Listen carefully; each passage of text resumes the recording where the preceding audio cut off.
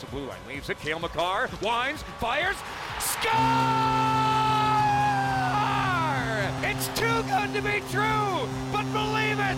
All hail Cale! Now Rubidoux, top of the near circle, pass far side, wide open net. What a save made by Philip Grubauer! Just outstanding stuff. I am Groove. And Zadorov smash! Oh my goodness! Yep. What a bone-crushing hit by Nikita Zadorov.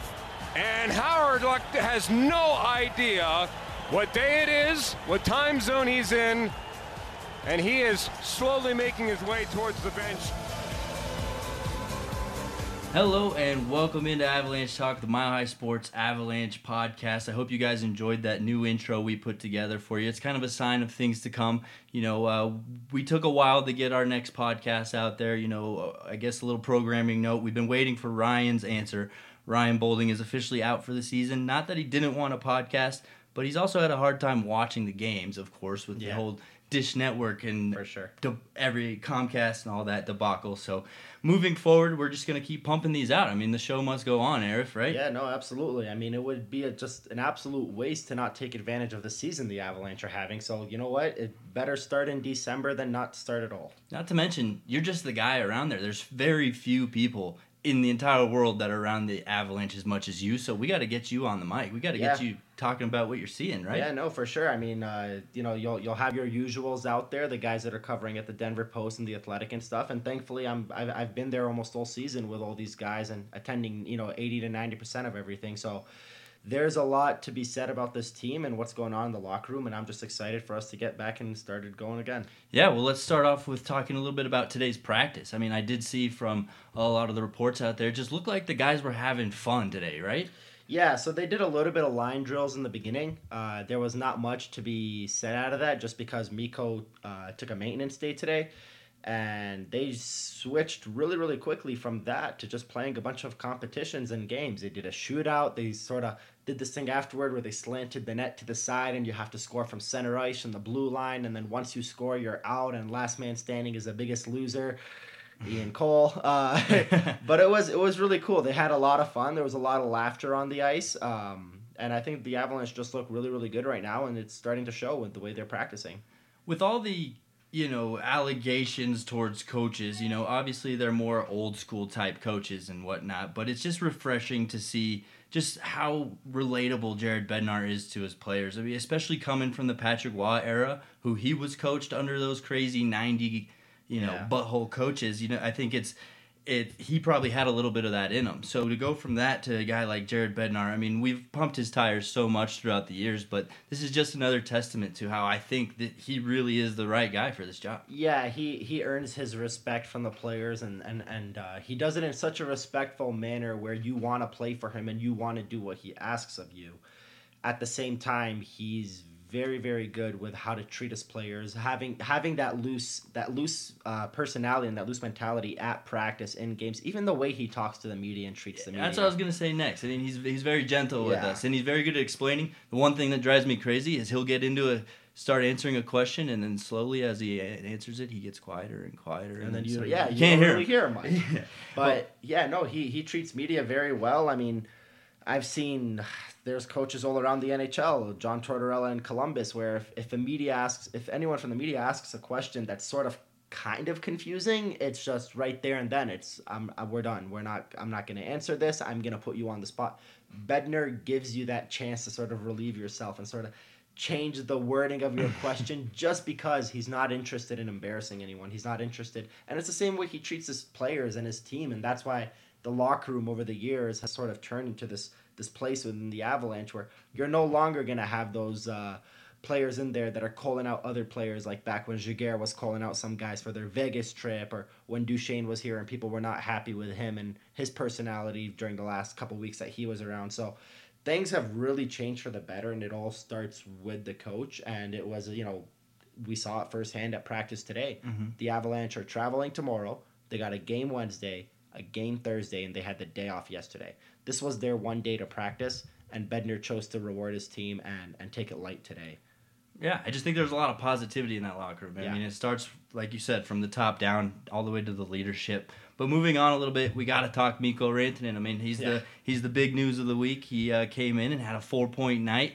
And, geez, he didn't even look like he missed a step. I mean, what do you think goes into that for him? How can he – because we heard Nathan MacKinnon post-game. He pointed out he was late to training camp. He even showed up a couple days late to the season, and he looked like he was ready to go. I mean, what about him is so ready to go all the time, even after missing over a month of hockey? You know, I don't know what it is. He makes it look so easy, and we've seen it for the last 3 seasons. He doesn't really go into any kind of a cold streak. He's a very, very consistent player, and that's in terms of point production, in terms of what you're going to expect from him. Heck, you know, we've seen even MacKinnon go through 2 or 3 or 4 game spells where you can tell he's a little frustrated. He's gripping the stick too tight. He's not scoring.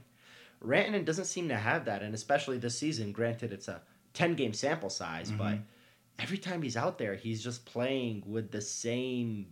It's consistent. He looks the same every single game. He plays the same. He gets the same opportunities, the same chances. He gets those one-timers on the power play on the off wing, and he always has this confidence about him. He's having a good time. He's a happy-go-lucky guy, and I think that translates well to his game where nothing brings him down. He's just out there playing hockey. 100%. I think it's that confidence. It's that he's playing just loose this year, it seems like. I mean, like you said, it's only been 10 games, but with MacKinnon, sometimes he's gripping his stick too tight. Mikko just seems to be just relaxed. I mean, maybe it's because he got paid this summer, but even in that first game, I just noticed with the goal he scored, he's just kind of skating down. He's trying to do a little whoopsie-daisy. He loses the puck and just happens to be right where the rebound is, just chilling, cool and collected.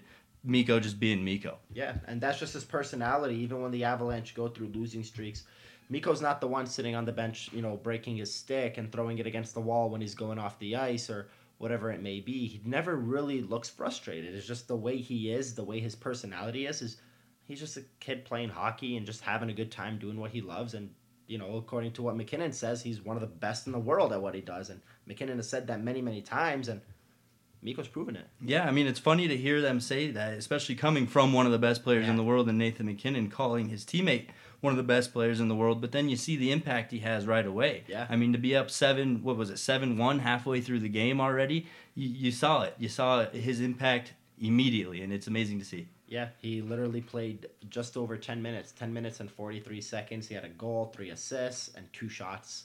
And the Avalanche had 7 goals before halfway through the second period. Like, that's unbelievable. Yeah, swagger to the max. And it was an easy bet, too. I mean, you come off of dominating the Blackhawks on the night before, and then they get one of their best players back in the lineup. I mean, that's an easy puck line take for me. Coming back home to a crowd that was just excited to see Rantanen. And even when the Avalanche gave up that first goal, that's, you know, a little breakdown on the power play, and it was a shorthanded goal, you still didn't feel the same kind of sinking feeling that you may have felt in the past with past Avalanche teams, or even earlier this season, like that game in Dallas where they gave up the first goal, and you're like, you know, we're going to give up another, and they did. Well, the good news is the injuries are starting to come back. I mean, they had a tough time when they were missing Mikko, missing Landy. They basically played 500 hockey. Yeah. Now they're getting their big guns back. We got Landy right around the corner. A couple other guys just ready to go right almost there. So I guess what kind of impact do you think Landy's going to have? Obviously, he's going to be great more than just on the ice. You know, for Landy, obviously, his leadership is going to be a massive, massive upgrade in this team. You know, that's not to discount what the guys like Bellemare and Kadri have done, which, you know, they've done an exceptional job coming into this team, not just on the score sheet, but in that locker room. But I think what's more important for the return of players like Landeskog, eventually Burakovsky and all these guys, is not necessarily putting them into these slots in the top line. It's the trickle-down effect that comes from it. It's taking out those guys from the bottom, and then suddenly guys like Donskoy, who have 10, 11 goals and 11 assists on the season, are playing in a lower role against lesser competition when they've been on the top line for the last month, playing against other teams' best lines, and, you know, coming away with a hat trick and now a 4-point night and just all these unbelievable achievements that he's been having. And it's going to be that trickle-down effect when you have your Burakovsky coming back. Now, you know, we know for sure Calvert's going to be back on Wednesday. Mm-hmm. That's going to be one of the trickle-down. So I think it's not necessarily the impact these players are going to have on the top units, but it's what it's going to bring to the bottom units. That's really an excellent point. I really wanted to point out, I think Nathan MacKinnon, after that Chicago win on Saturday night, he had a couple of interesting comments afterward. I wanted to read one of them to you.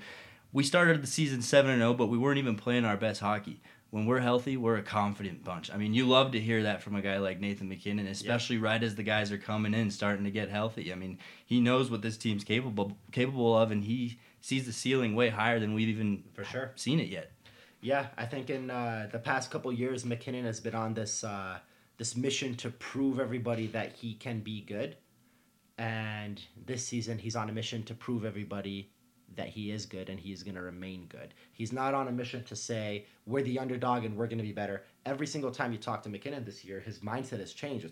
We're a damn good team, and we are here to prove that we are a good team and to remain that good team rather than be that team that wants to be a surprise, that underdog. They are no longer the underdogs, and MacKinnon does not like to refer to them as the underdogs anymore. He knows they can win every single night.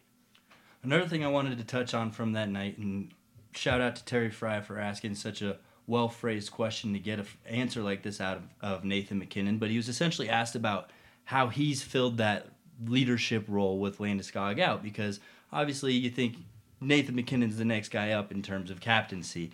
And, he took it well. I mean, he's handled himself well throughout this time, but you can tell he's not the one to be doing it. He likes Landy's leadership. He likes the way Landy comports himself in the locker room. He likes the positive attitude Landy takes with his teammates. So I think what I saw from those comments is, I've enjoyed being the leader and I'm having a good time doing it, but Gabe's our guy. Gabe's our leader. And once you get a guy like that back in the locker room, I mean, it does way more than what you can just see statistically or what's palpable. There's way more there to having your captain back. And that's what's going to be great about seeing Landeskog back on the ice. Yeah, for sure. I mean, I think it's kind of funny the way their lockers are set up at the Pepsi Center, where you have Landeskog and MacKinnon sort of cornered right beside each other.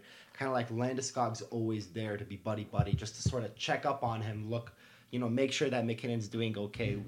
For example, we saw last year when MacKinnon sort of blew up and had that little fit with Jared Bednar at the end of that Calgary game in Calgary, and Landeskog sat there by MacKinnon. He let him get a couple jabs in and say a couple things, and then he put his arm over MacKinnon's chest, and he said, "That's it, enough's enough." Mm-hmm.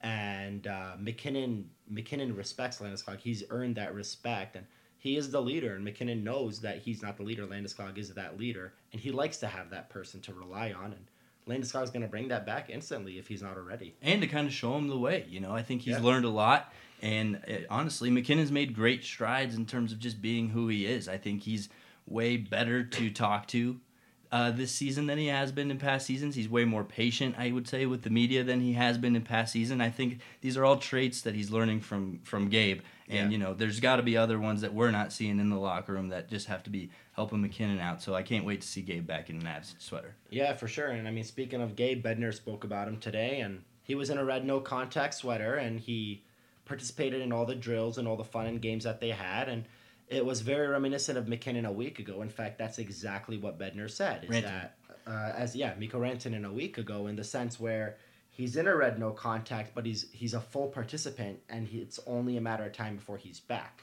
Landeskog will be traveling with the team. Bednar did say that he wants him to get a practice in before he plays. So if you sort of read the code on that, is tomorrow they travel, Wednesday there's a game. It would be hard to get him into that game. But maybe he takes the morning skate Wednesday and then can play Thursday. Or maybe he takes both morning skates, practices Friday, and then plays Saturday in Boston. So there is a couple of options out there. I know Mike Chambers at the Denver Post asked him if the back-to-back was sort of playing a factor into playing Landeskog right away or waiting, similar to Rantanen a week ago in that back-to-back with Chicago. And Bednar said, yes, I would say that that's one of the factors. So all signs are pointing towards, by this time next week, Landeskog would have played a game and is preparing to play a second game next Monday or a third game next Monday at the Pepsi Center. It's just a matter of, is it Thursday in Montreal? Is it Saturday in Boston? And honestly, it wasn't as long as I expected it to be. When we first found out about the injury, I mean, we still don't really fully know too much about it, but I thought this was going to be a lot more long-term. So the fact that, looks like he's already ready to go, things are looking up for the Avalanche, and they weren't even looking too far down for a while. Yeah, for sure. I mean, it's looking like it's just going to be about a solid month for Landeskog. He got injured late October, early November, and it's December 2nd. They're going to play on the 4th. and then the 5th and the 7th, and he might be back in one of those games. And like you said, I thought it was going to be one of those things where trade deadline acquisition, quote, trade deadline acquisition, that's when Landeskog comes back and he acts as if a trade deadline player was acquired by the Avalanche and provides that impact. But we're not even into January yet. We're about to be 1/3 into the season, and Landeskog looks like he's going to be back already. And that's honestly, like you said, it's a lot quicker than even I thought. I didn't even think Rantanen would be back this quickly. Yeah, true. It makes me think of all this injury talk. It's funny because I remember at the beginning of the season we were talking about how deep this defensive depth is and how the defensemen, even in the Eagles, are going to be great. Yep. And then suddenly all the forwards go down. Yes, we've seen some injuries to the defensemen. I mean, Eric Johnson was announced today. He's going to be week to week. But we've seen way more injuries to the forward guys. It's just peculiar to me that we were excited to see what the defensive depth brings, and we're forced to see what the forward depth has. Yeah, and honestly, I mean, it's looking pretty good. The depth is looking stronger than before. Kamenev, granted he's playing a limited role, is proving that he could be a depth player, not a fringe NHLer, rather someone that can provide some offense when you need it and can play a very, very good, responsible game. You know, this is one that all of us sort of kind of bite the bullet on in terms of what we thought he was going to bring, but Valeri Nichushkin has been a pleasant surprise the past month. Maybe he started the season a little bit slow. He still has the worst luck of any player I've ever seen. Even after scoring 2 goals, he hit the post against Chicago on Saturday on a clear open net. And, you know, he's not scoring every chance, but he's playing really hard, and he's doing a good job, and he's been rewarded. He's playing on the penalty kill now. He's playing in a top 9 role. He's not playing on the bottom line anymore.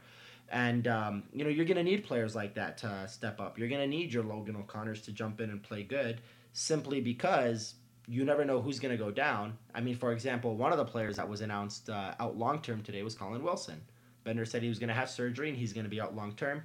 He just said it was a lower body injury, wouldn't specify what the surgery was for. But, you know, we might not see Wilson for the rest of the season, or maybe until March or April or whatever it may be. It's just he's no longer coming back anytime soon. So that's one player that we know for sure is going to need to be replaced in the lineup. But even when the top 11 are healthy, you still have a Kamenev and a Nichushkin who can play that 12th role, and you can put them into that, or even O'Connor, knowing that this is going to be a good player to fit in with the rest of the 11.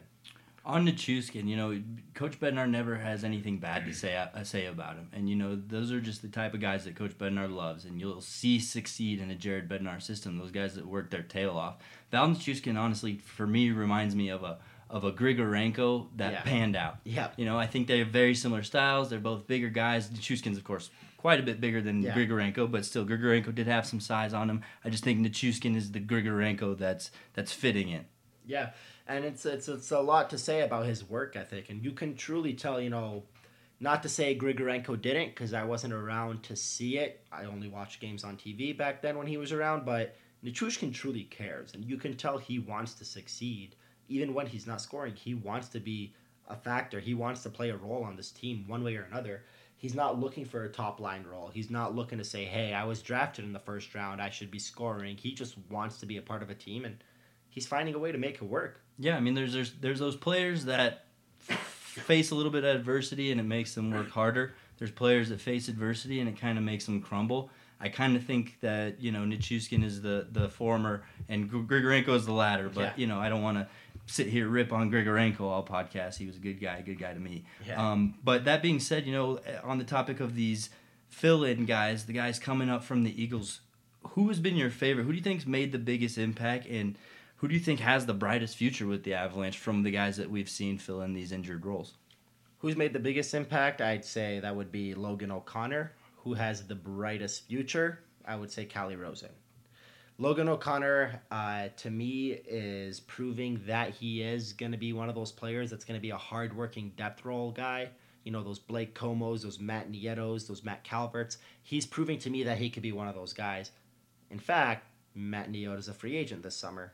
If O'Connor continues to grow and continues to become better, and the Avalanche have to throw a bunch of money at Burakovsky, and then eventually at Makar and Landeskog and Grubauer, you know, a guy like Nieto might not be able to get re-signed at $2 to $3 million.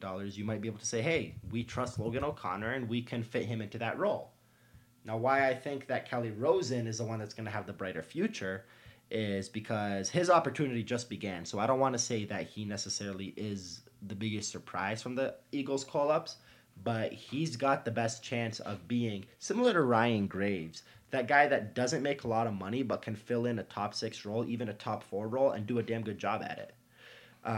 The Avalanche aren't going to be able to pay all their defensemen a lot of money every single year, whether that means somehow, letting Zadorov go out the door, somehow finding a way to let Eric Johnson go out the door. Someone's eventually going to have to go that's making money, because we know it won't be Girard. We know it's not going to be Makar making 7 digits, because he's going to reach over $9 million. So a player like Calle Rosen is a very, very valuable piece to have, and that's why I don't think he was a throw-in in that trade. He was someone the Avalanche targeted, and he was a very smart pickup, and I think he's going to have the brightest future from these Eagles call-ups. Yeah, I'm with you 100%. It's unfortunate right now to see that Martin Kaut's injured right now, because what an opportunity he's missing to really make himself seen and make himself, a part of the NHL squad. Yeah, for sure. I mean, he would have gotten his chance. It's hard to say what he would have done with it just because we've never seen him play at this level. But it would have been nice to have him at least get an opportunity to play a game or two. He was a first-round draft pick, and, at this point, people might start to question if he should have been drafted that high. And this opportunity may have helped calm those critics down, but we don't know because he never got the chance. Yep. Moving on down the docket, there were a couple awards handed out this morning. Yeah. I guess we'll start with Nathan MacKinnon, both 3 stars of the week and 3-star of the month. I mean, those are okay deals, not as big of a deal as the Mile High Sports 3-star of the week, which we do every episode we'll be doing here. But those are pretty good awards. I'm proud of Nathan MacKinnon for achieving this accomplishment, which he's done actually every November for the past handful of years. Yeah, 10 goals, 15 assists, 25 points. That's his most successful November, and that's, his 3rd straight November of posting over 20 points. His 25 points was one less than Connor McDavid's, 2nd most in the NHL in that span, and he did it in 14 games, and most importantly, he did it in 14 games without Landeskog or Rantanen for any of the games except for the game on Saturday. Obviously, Nathan MacKinnon's a beast of a goal scorer, one of the best in the NHL, but what I think he doesn't get enough credit for are his assists. He's got a ton of them this year, and you always just see him kind of squeak into those. You don't remember him being part of the play, and then suddenly the score sheet reads assist from someone and Nathan MacKinnon. So he's setting it up. He's such a dangerous player. Obviously, he's absorbing some defense and leaving some guys open, but he's finding those guys, and that's a huge, I guess, asset in a guy who likes to shoot. Is a guy who also can help find people who are open. 2 seasons ago, when MacKinnon had his first big year, that 97-point year in 2017-18, I remember writing an article about his primary point production and how it was one of the, I believe it was, I can't remember now, top 3 or 4 in the NHL since that 05-06 lockout. His primary points obviously being goals plus the first assist, because he was always involved in every single play right there to the very end. This year, he sort of found a way to conserve his energy. He sort of gives the puck to somebody and lets them create the play, but when you look back at the replay, you see that what MacKinnon did sort of played a factor, and he's earning his secondary assist without having to be in every single play and exhausting himself every shift, and he's still being productive, and that's probably the most impressive thing about his season this year is, he's already up to more than 40 points. We're not even a third of the way through the season, and he's doing it at such an efficient pace, and he's not playing those big minutes and exhausting himself the way he has in years past. He played 12 minutes or 10 minutes on Saturday or whatever it was, and he still came away with 3 points. It's a good point with that energy saving. We've seen over the last couple of years, ever since Coach Bednar came, how they love to keep that F3 extra high, and a lot of times that's Nathan MacKinnon. He's almost up by the blue line a lot of times, snapping those wristers. So the fact that they keep him so high, I'm sure, helps him conserve his energy. He's not digging in the corners. He can kind of stay up top, find some quiet areas, and kind of coast around, sprint when he has to sprint. He's the fastest, if not the second fastest in the world. But I think they're being smart about his usage, especially when he's playing, 21 minutes a night. Yeah, for sure. I mean, in 21 minutes a night, surprise, surprise, that's still less than he has in years past, and that speaks to the depth the Avalanche have now. But you just don't feel like MacKinnon is really exhausting himself the way he has in years past. Even at practice, he's practicing every day. He's not really taking those maintenance days as much as he used to. You can tell they're finding a way to sort of not overly use him and not exhaust him before the playoffs. And I think that's very, very crucial for this team because we've seen what he did in the playoffs last year. And we know that McKinnon is someone that you want to be operating at full force, not just in October, November, December, but in April, May, possibly even June. And the Avalanche are doing a great job. Again, it is Jared Bender and his coaching. They're finding a great way to utilize him where he's still being productive. He's still putting up his points, but he's doing it in a far more efficient manner, which is leading to more secondary assists and letting his teammates and his line mates go out there and do the scoring. And then the other award we got to touch on is Cale Makar getting Rookie of the Month. Now, that's not a surprise to anybody, especially if you've been watching the Avalanche. He's just been taking grown men and turning them into, people who look like they're novice hockey players. So obviously what he's doing is great. Nothing groundbreaking that coming from me out of about Cale Makar, but you love to see the recognition happen league-wide. Yeah, so let me tell you about one of the other players that earned votes was Vancouver's defenseman Quinn Hughes, who I watched a lot of last year at Michigan. I watched many of his home games. Quinn Hughes put up 12 points in 14 games, which is excellent, but he had 1 goal and 11 assists. Last year, Ottawa's Thomas Chabot put up 55 points, 14 of them were goals.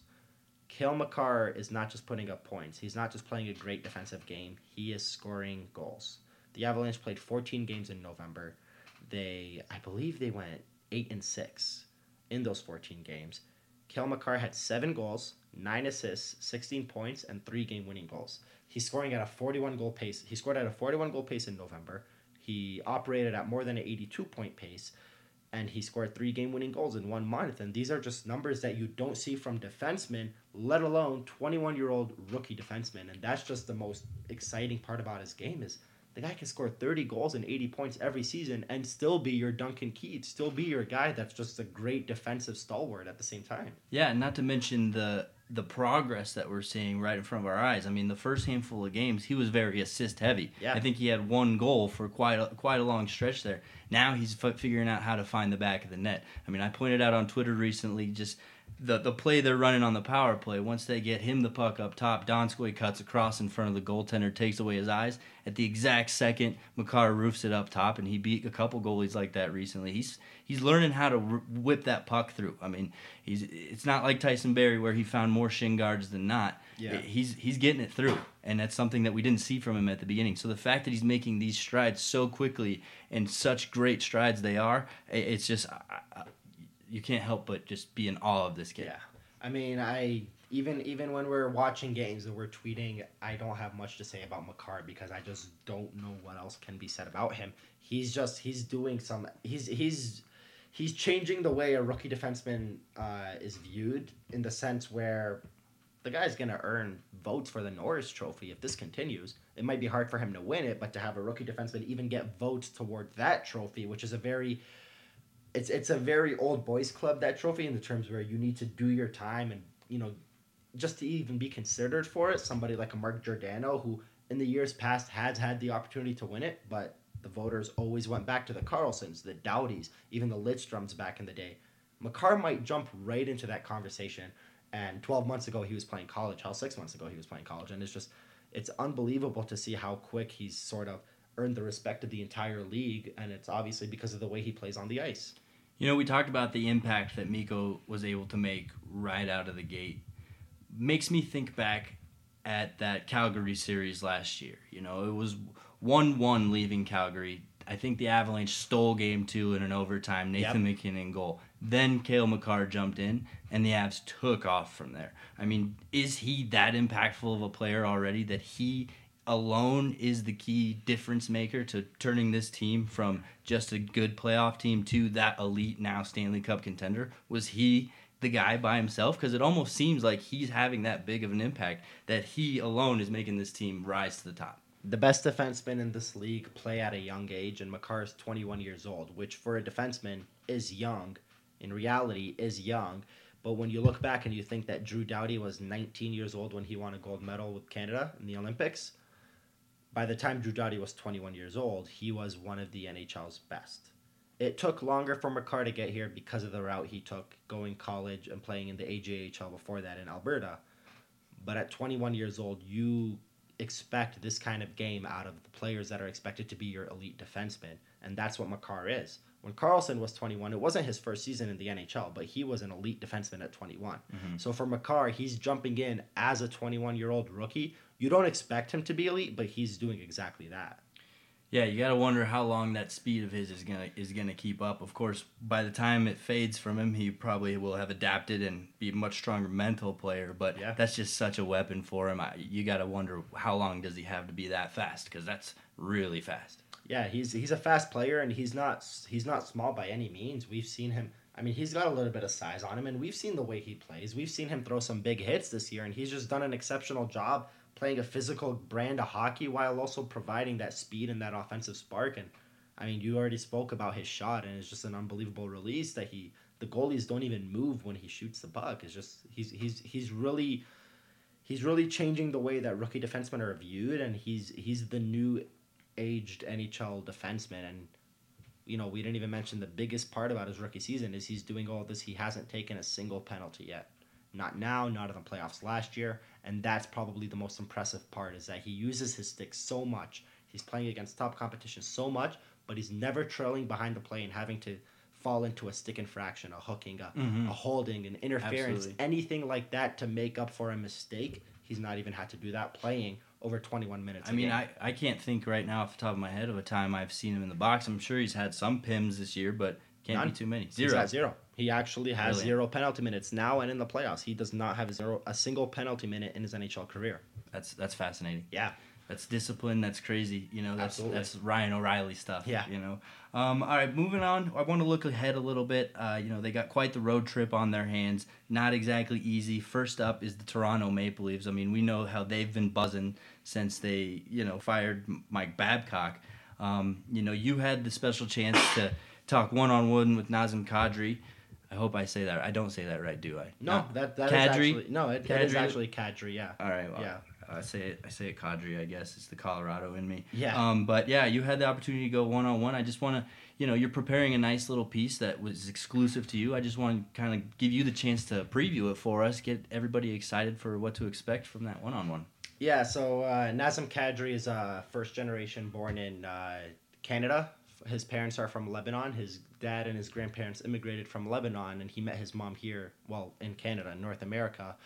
He's a proud Lebanese practicing Muslim in the NHL.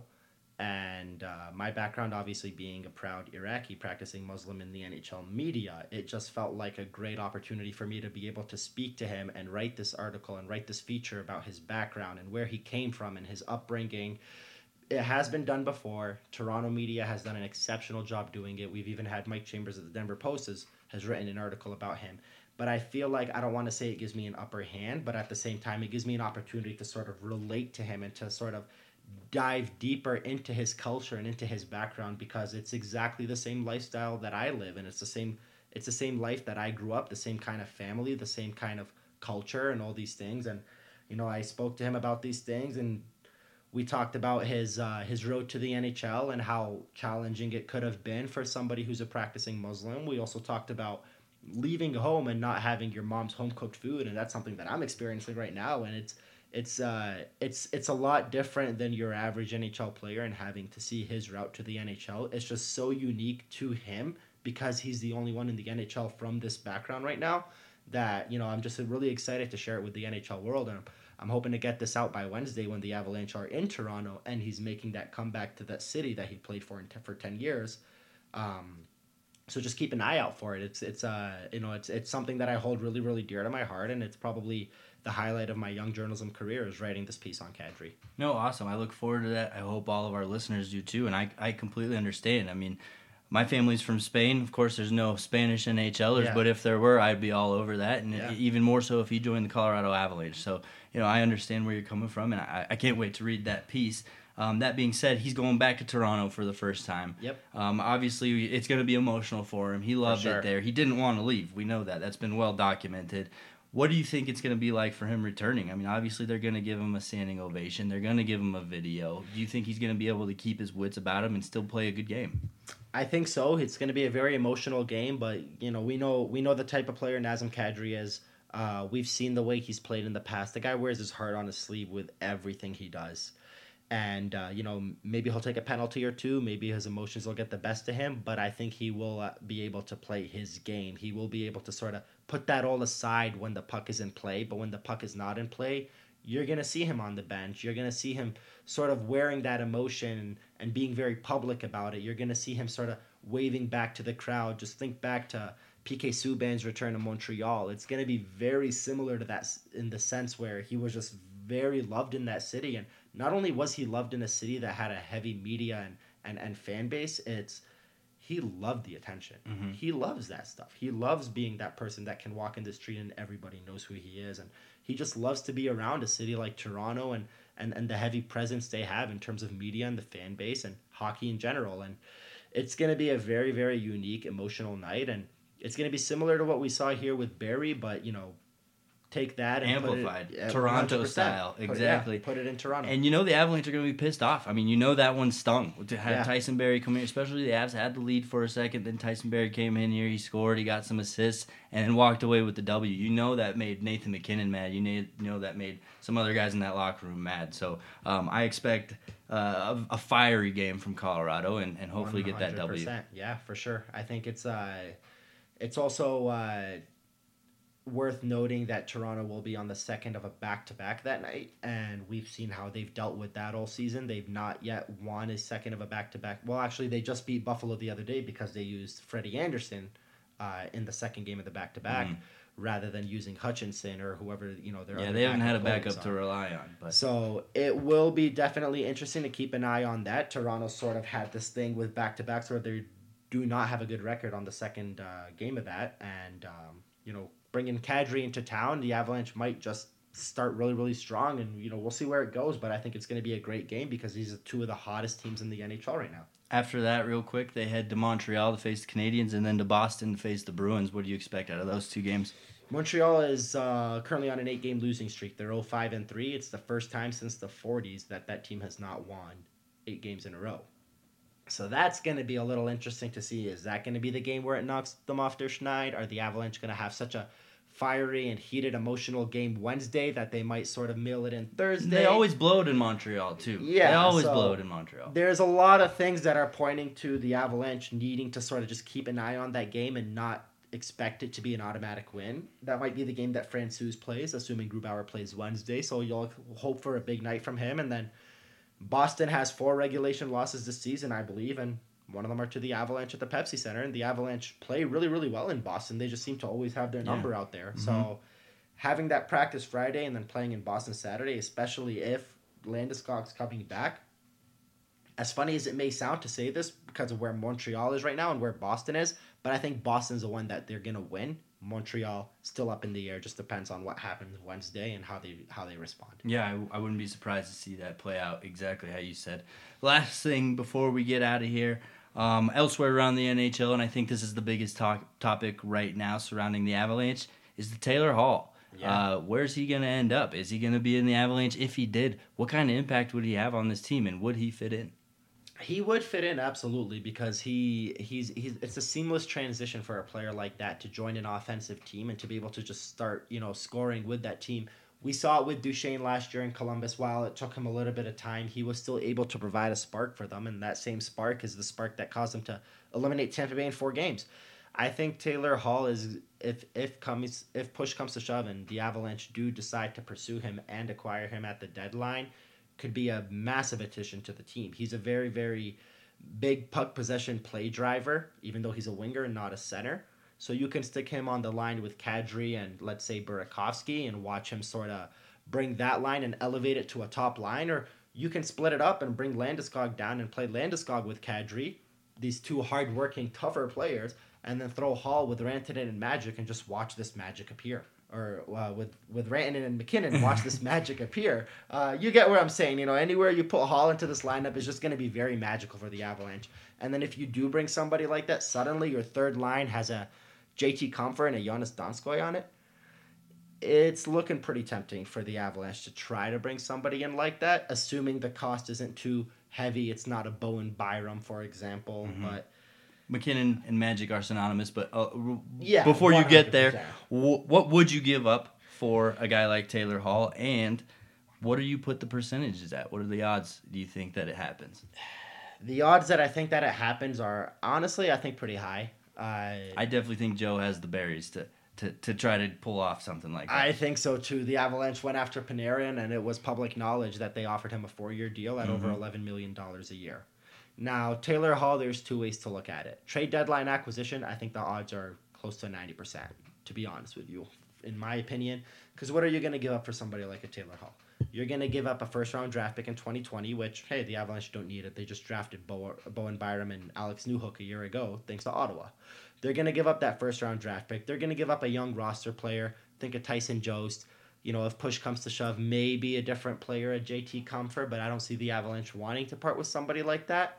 And then you throw in a prospect or two as long as it's not your Bowen Byram. Alex Newhook might be an option. But again, when it comes to a trade deadline acquisition, I think the odds are up there. When it comes to him being acquired and re-signing in Colorado, the odds sort of simmer to a little bit lower. But at the same time, the Avalanche would have to offer a lot more and then do some shuffling. You know, maybe see a Zadorov is let out the door. Maybe find a way to have an Eric Johnson let out the door. Just find a way to mitigate the money that it's going to cost to pay Taylor Hall, which might come in at $10 or $11 million in the summer. But if you're just looking at a trade deadline acquisition, I'd put it up there at 90%. Trade a Tyson Jost, trade a prospect, trade a first-round draft pick. That seems to be the going rate for these players now. Well, I think we all hope you're right. We'd love to see Taylor Hall. It'd sure. be tough to see Tyson Jost go, but I don't think they're in love with what he's brought. We kind of see his ceiling, and we kind of know where his path is going. If it has to be a guy like that, I don't think it's too much of a sacrifice to make for a guy like Hall. And then we're back to having just a star-studded team, back to the 0-1 era. Yeah. It's going to be great, so fingers crossed you're right. Wrapping it up here, Mile High Sports 3 Stars of the Week brought to you by me. Third star of the week, I'm going to give it to Val Nichushkin. Just because it's great to see him get that monkey off his back. I mean, just the pressure you got to feel as an NHL player after not scoring for that long, just to see him do it and then get another one. It seems like he's taking that deep breath. He's allowed to exhale, and maybe we'll start seeing him, open the floodgates a little more and start pumping in more goals. Yeah, I agree. I've said this before, and I'm going to say it again. That goal he scored in Chicago on Friday was very Evgeny Malkin-like. It was just very... who's the announcer for Pittsburgh? The radio guy, Paul Steigerwald. He always, every time Malkin gets the puck at center ice or in his defensive zone, it starts to go up the ice the way Nichushkin did. He says Malkin is galloping up the ice, and Nichushkin literally galloped up the ice, beat Duncan Keith, and beat the goaltender, and it was just an unbelievable play. I love that. I love that little tidbit. I didn't know who that guy was, the radio voice of the Pittsburgh Penguins. How do you know that? Why do you know that? I wish I knew why I knew that. Star number 2, it's got to go Nathan MacKinnon. I mean, just like we've said, he's been one of the NHL's best stars of the month. I mean, he's figured out how to lead this team, even with a lot of his teammates falling like flies. So what he's done the last month or two, I think, is nothing short of amazing. But of course, we're used to seeing this from Nathan MacKinnon. I'm pretty sure he's gotten the most 3 stars of the week from Mile High Sports than anybody in the world. So no surprises there. No, not at all. I mean, it's Nathan MacKinnon. There's not much else we can say about him that we haven't said in the past. He's proven it up and down the ice, regular season, playoffs, no matter what it is, with his teammates, with his regular line mates, without them. He's Nathan MacKinnon, man. You know he's going to perform. And I want to reiterate just how big of a leap I think he's taken in his maturity. I don't think it was terrible before.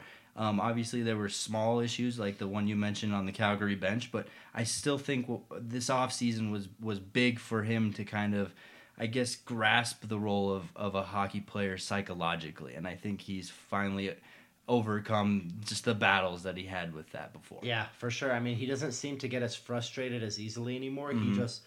I think he's learned that the best way for him to succeed is to just put his head down and work. He doesn't necessarily want to be the voice. He doesn't want to be the one who always talk to media. He doesn't want to be the one who always talk to other players. But he's going to put his head down, and he's going to work, win or lose, happy or sad. He's going to act the same way, and I think that's something that he's evolved into this year. He's got to get a new celly, too. Every goal, he just turns around and says, let's go. He needs to get a new phrase. Star number 1 from Mile High Sports has to go to Mikko Rantanen. Mikko Rantanen. I mean, what he's done in that one game, it was so good to have him back. I mean, and he just provides this presence to the locker room, just laid back. Everybody loves having him around. Such a happy, fun guy. I remember when he came in for after missing training camp, he was just all smiles, and Landeskog did that whole thing where he held up a poster for him, and they just were having a great time. And he's just his personality and his demeanor is contagious. Mm-hmm. He's very opposite of what we were just talking about with Nathan McKinnon. It provides so much in the locker room, and this is not even to mention what he brings on the ice. And what he brings on the ice is a player that, if he plays the rest of the season, is 66 games. He's on pace for 105 points in 66 games. Absolutely, 100%. Excited to see what this team has in the near future, because I think they're going to take some big strides here just with all these injuries coming back and everybody performing the way they have been. I'm really excited to see. That's why we had to bring this podcast back. Yeah. We had to, we're going to get back at it. We promise you it's going to be more of a regular basis thing. If it's me and Aarif, me and whoever, Aarif and whoever, we're going to keep pumping this podcast out because, we're in a position that people would give up a lot to be in. We need to, share what we see, share our observations, our opinions. It's their right. We're the median between the players and the fans. We got to do more to bring more to the fans. For sure. And like I said earlier, for the first time in 10, 12, 13, 15 years, whatever it may be, the Avalanche are a really, really, really good hockey team. And it would be such a missed opportunity for us not to be able to share these stories and see what's happening in the locker room with this team that's just has become a perennial contender suddenly overnight. Absolutely. And plus, I think you and I have just a little bit different of an opinion and a different perspective than a lot of the other guys in that press box, which, I think everybody has something to add. And so if you just add a little bit of these guys, a little bit of these guys, and a little bit of us, you're really going to be a knowledgeable hockey fan, and you're going to get a wide diversity of opinions. So, thanks for listening to us. Follow me on Twitter at JJ of the Year. Of course, I'm JJ Jerez. With me, Aarif Deen. Catch him at Run Right Aarif. Correct. Just how it sounds. Run Right. Two things you like to do. Other than that, that's all I've got on the docket. Anything you want to say before we get out of here? No, that's basically it. Just keep an eye out for that Kadri piece, and we'll see how the Avalanche do, and we'll touch base with you guys after this road trip. Awesome. Thanks for joining us, guys. We got you.